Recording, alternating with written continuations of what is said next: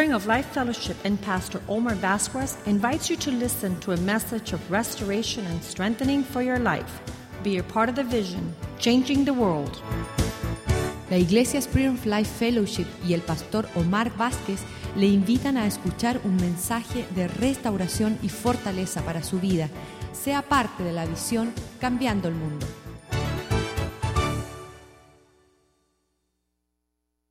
But God's truths never get old. God's truths were established from the beginning of time, and throughout eternity and forever, they're never going to get old. And we have to make sure that's our job, that they don't get old. And in this world, what doesn't get old changes, right?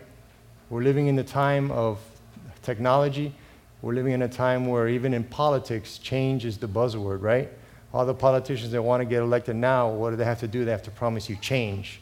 And so in this world, everything is changing. I mean, today the new iPhone was announced.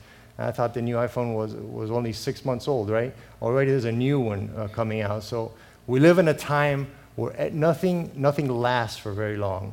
If it doesn't get old, they'll change it because they're not even going to give you a chance for it to get old. But God's laws never change. God establishes a law, and that law will be true and pure for the rest of time. It will never change. And what doesn't get old and doesn't change in this world will expire or die, right? If they don't want to even give you long enough for it to get older or for it to change, they'll put an expiration date on it. And you have to get rid of it soon. Either that or it'll die. But God's promises to us never expire. When God makes you a promise, that promise is yours until the very day that you go into His presence. It will never expire, and it will never die. So the Old Gate speaks about our responsibilities as the church, to preserve God's principles, to live by God's promises, to teach God's truth as they are, without change, without modernizing them, without adding to them, without subtracting to them, without trying to make God's truths relevant to our needs and to today's society.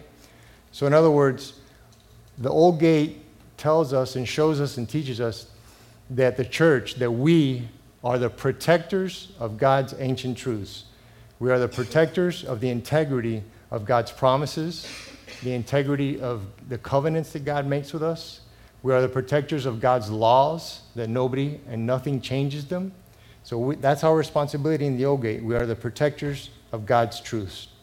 If you brought your book tonight, let's open it to page 49. We're going to read there a key verse. For those that didn't bring the book, you can put on the screen, the media people in the back, Nehemiah chapter 3, verse 6, because it's the same thing. And it says this, page 49 at the bottom, if you're looking at the book.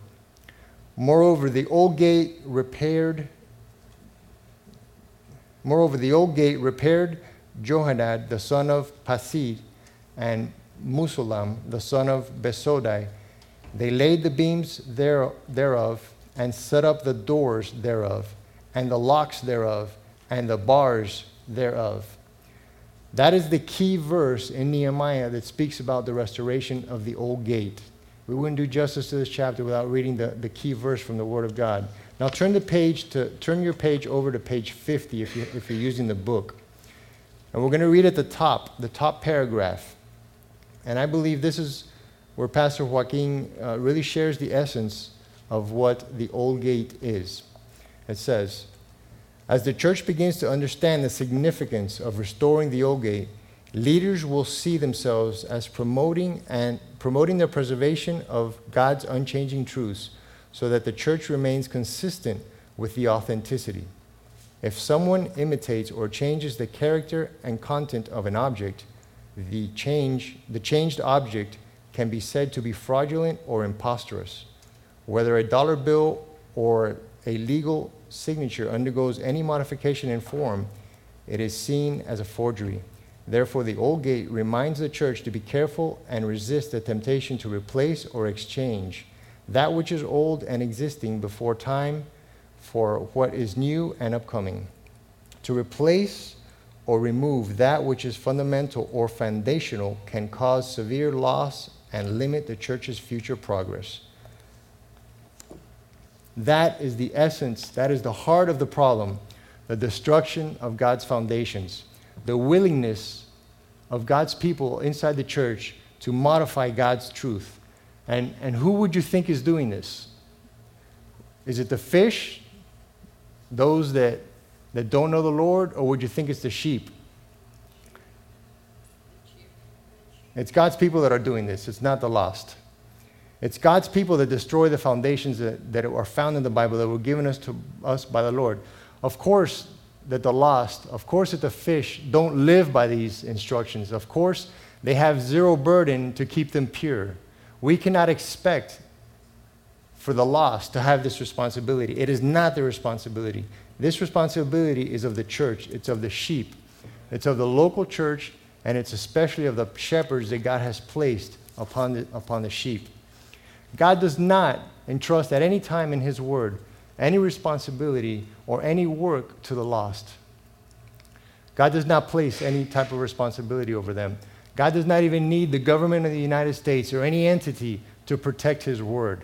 God does not rely on Congress or the Senate or the Declaration of Independence or any of those great documents, as great and as respectful as they are, or our great government, to do anything on behalf of His Word.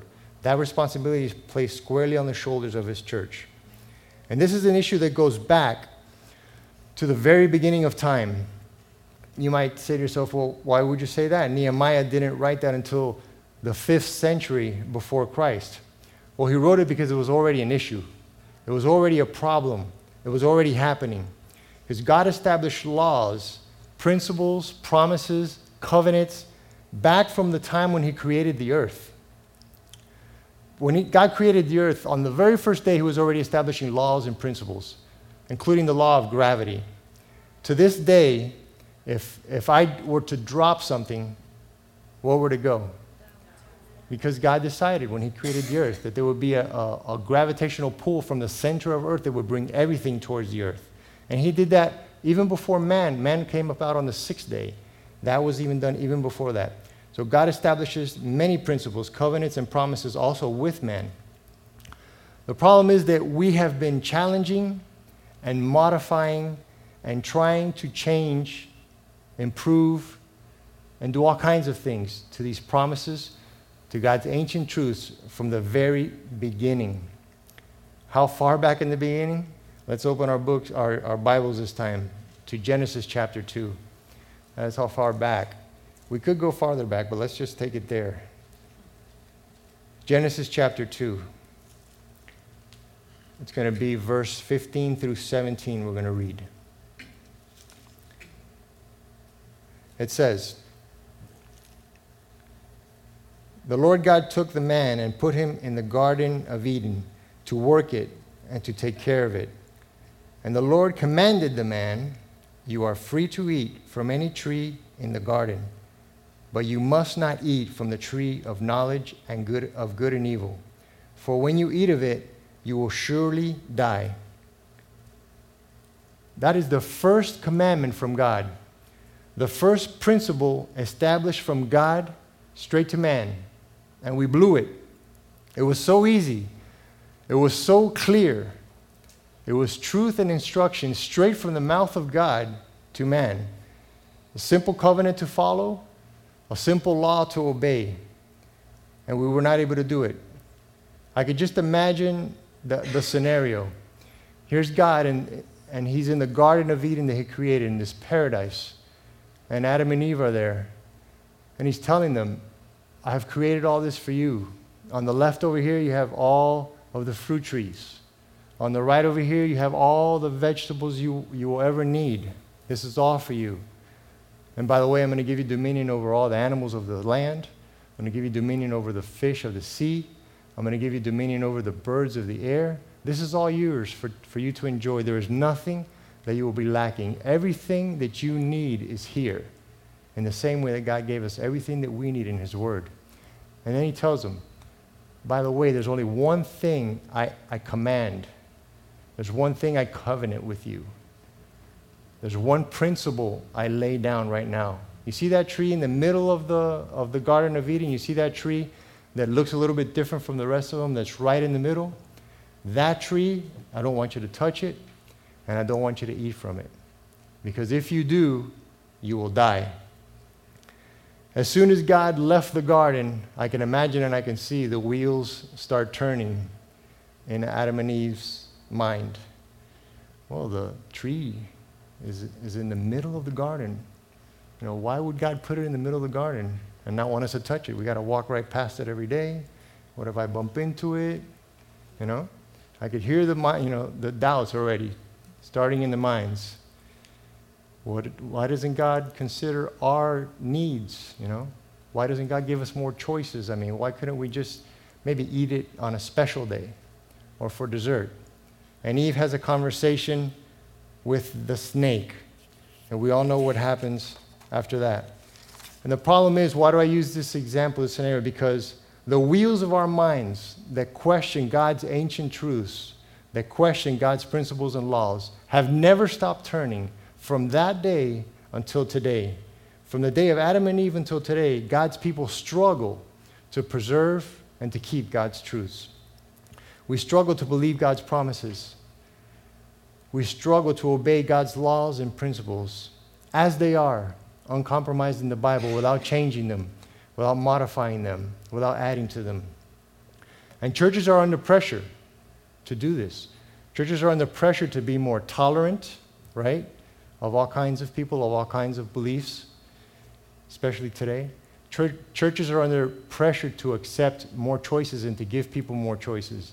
Just today in the news, or yesterday maybe it was, the military announcing that homosexuals could serve openly. And those are choices. Those are things that are happening. Pressures that are coming upon the church to be more accepting, to be more accommodating of people's needs. And it all boils down to accepting and accommodating people's sinful nature when you get down to the bottom of it. But pressure, we can expect pressure from the outside world, right? That is something that we might expect.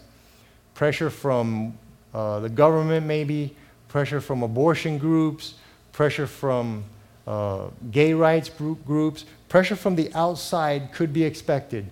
And that's not a problem, right? There's always been pressure on the church, even from the old days, right? The problem is the pressure that comes from within the church. That is where we have a problem.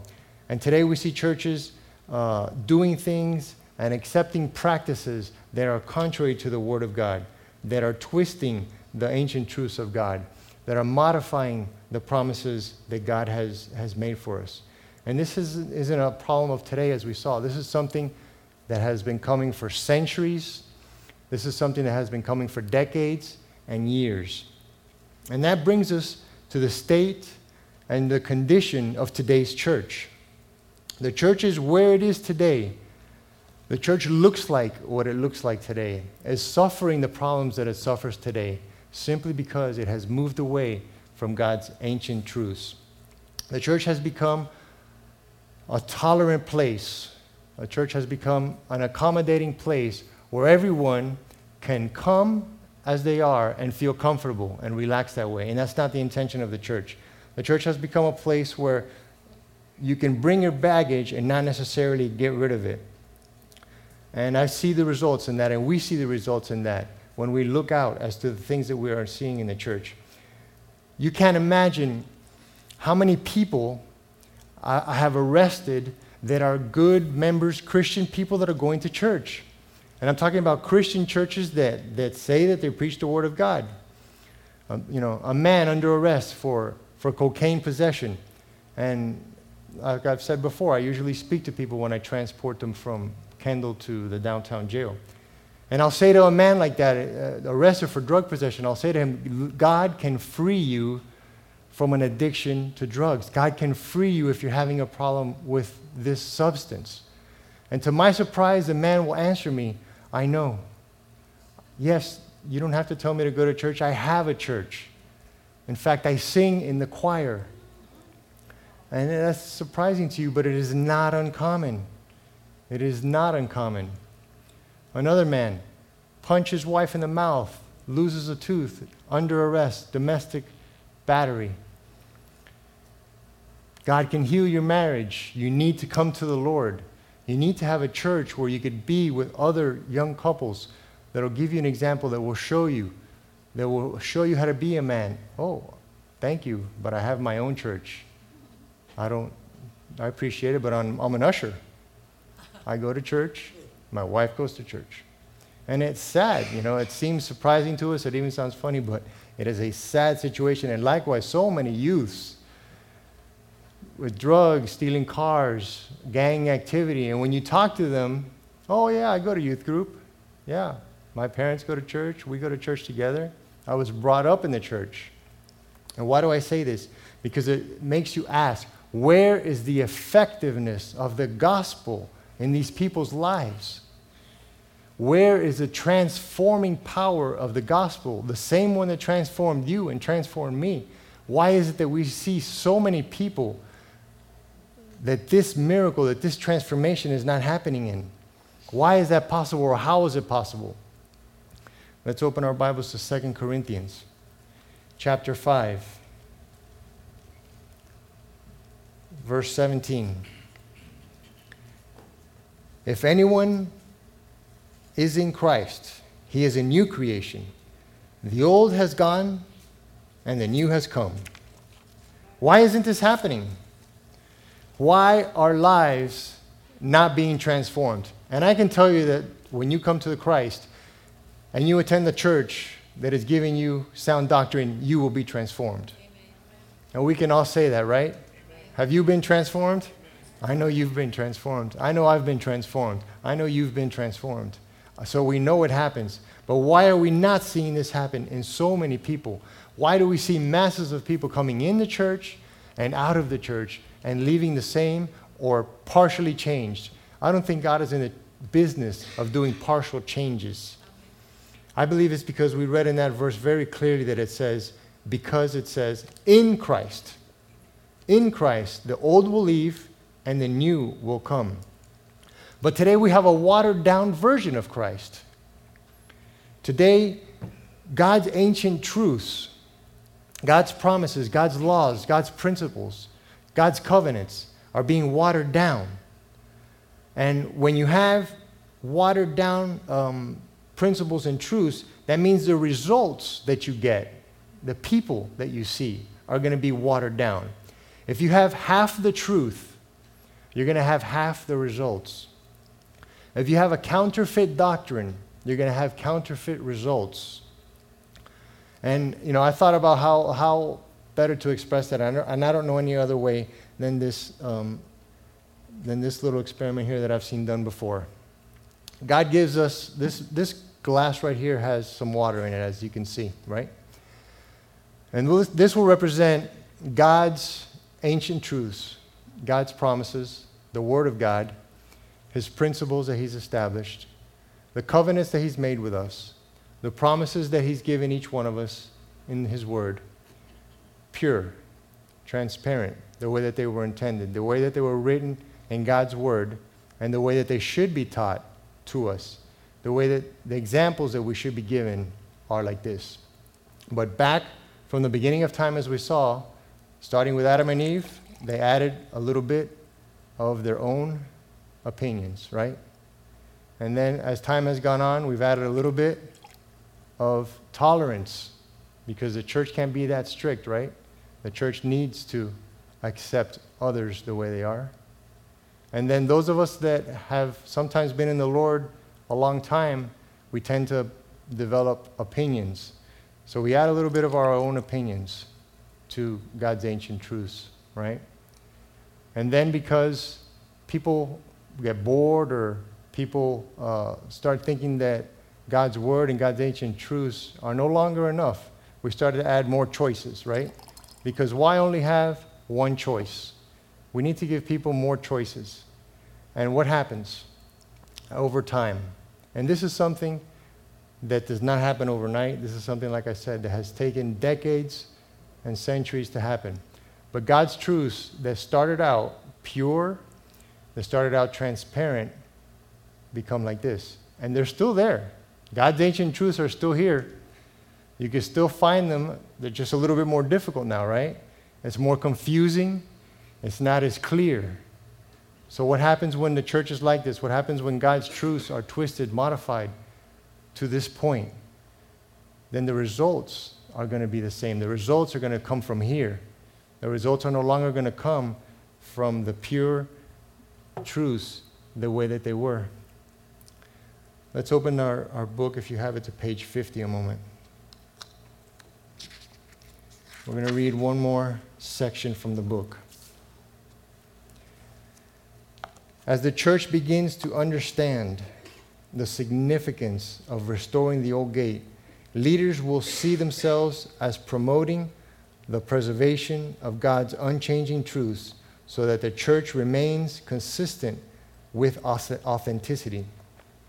If someone imitates or changes the character and content of an object, the changed object can be said to be fraudulent or imposterous. Oh, wait a minute. That's the same thing I read before, isn't it? I'm sorry. Bottom of the page. Page 50 at the bottom. Many churches have been too quick to remove and replace truths that God established as immutable foundations. Certain foundational truths of God's design must always serve as the building blocks of His kingdom. Without preserving these fundamental truths in their proper place, the church shall be unable to sustain the new things that God desires to bring into the picture. The old gate reminds Christian believers that they must make sure never to forsake or replace what God intended to be permanent and perpetual landmarks. In God's sovereign design, the old gate reminds the church of all God's truths that are unchanging and everlasting. At the old gate, the believers are faced with the reality that there are aspects of God's truth and character that were designed to never change. Many may view this non-changing aspect of God's person and design as an offense, negative hindrance to the progress, evolution, and development of their existence. The old gate is a reminder to all people of that Ancient of Days has every right to establish eternal truths that are intended to abide without alteration forever. Forever is a long time. It never ends, it's never going to change. It is a responsibility of each generation to hand over those truths of God in the original form. It's our turn now, this generation's responsibility, to make sure that is in our reach, in our circle, that we never allow God's ancient truths, that we never allow the commandments, that we never allow the principles that God has established, the promises, the Word of God to be altered in any way, to be changed in any way, to be taught other than as written in God's Word in any way. And the church will succeed. Even though maybe that sounded like a gloomy picture that I've painted, right, of what's been going on in the direction of the church, God's Word says that we will succeed. A bride will rise, and the Word of God will be brought forth in a pure way. And we're going to read one last verse that's going to show us that. Isaiah chapter 46, verse 9.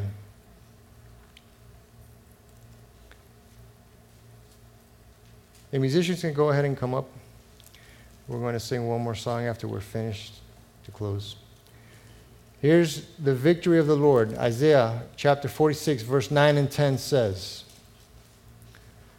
"Remember the former things, those of long ago. I am God, and there is no other. I am God, and there is none like me. I make known the ends from the beginning, from ancient times, what is still to come. I say, my purpose will stand, and I will do all that I please."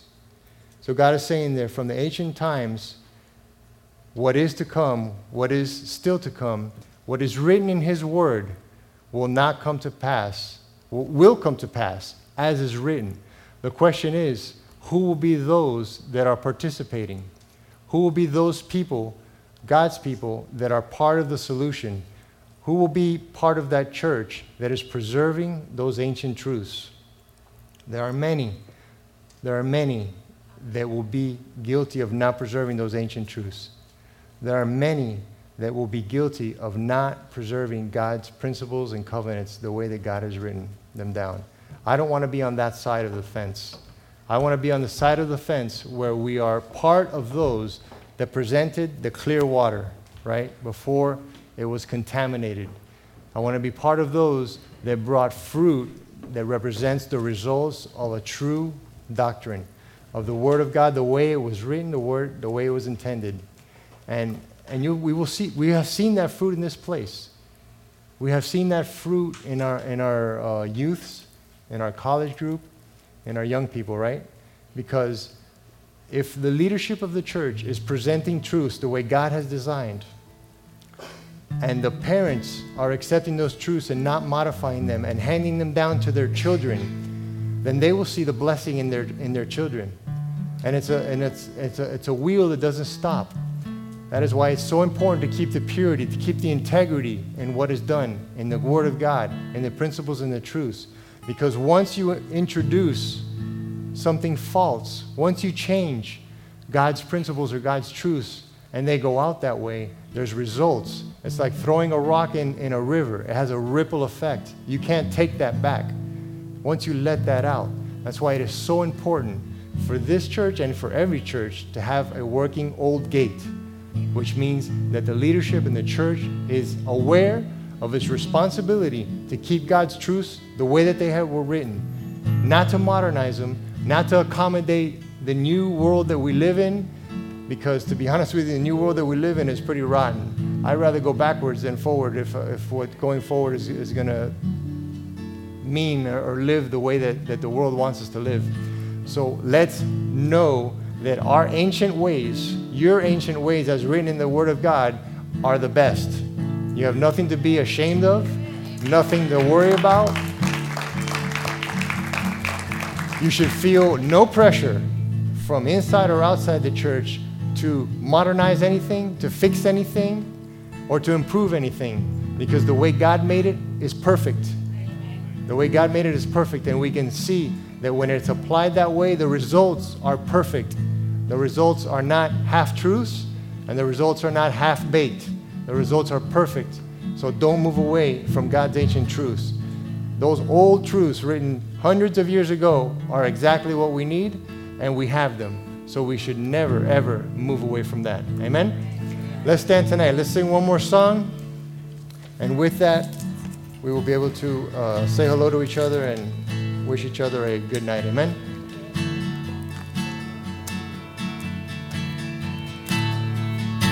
And everyone needs compassion, a love that's never failing.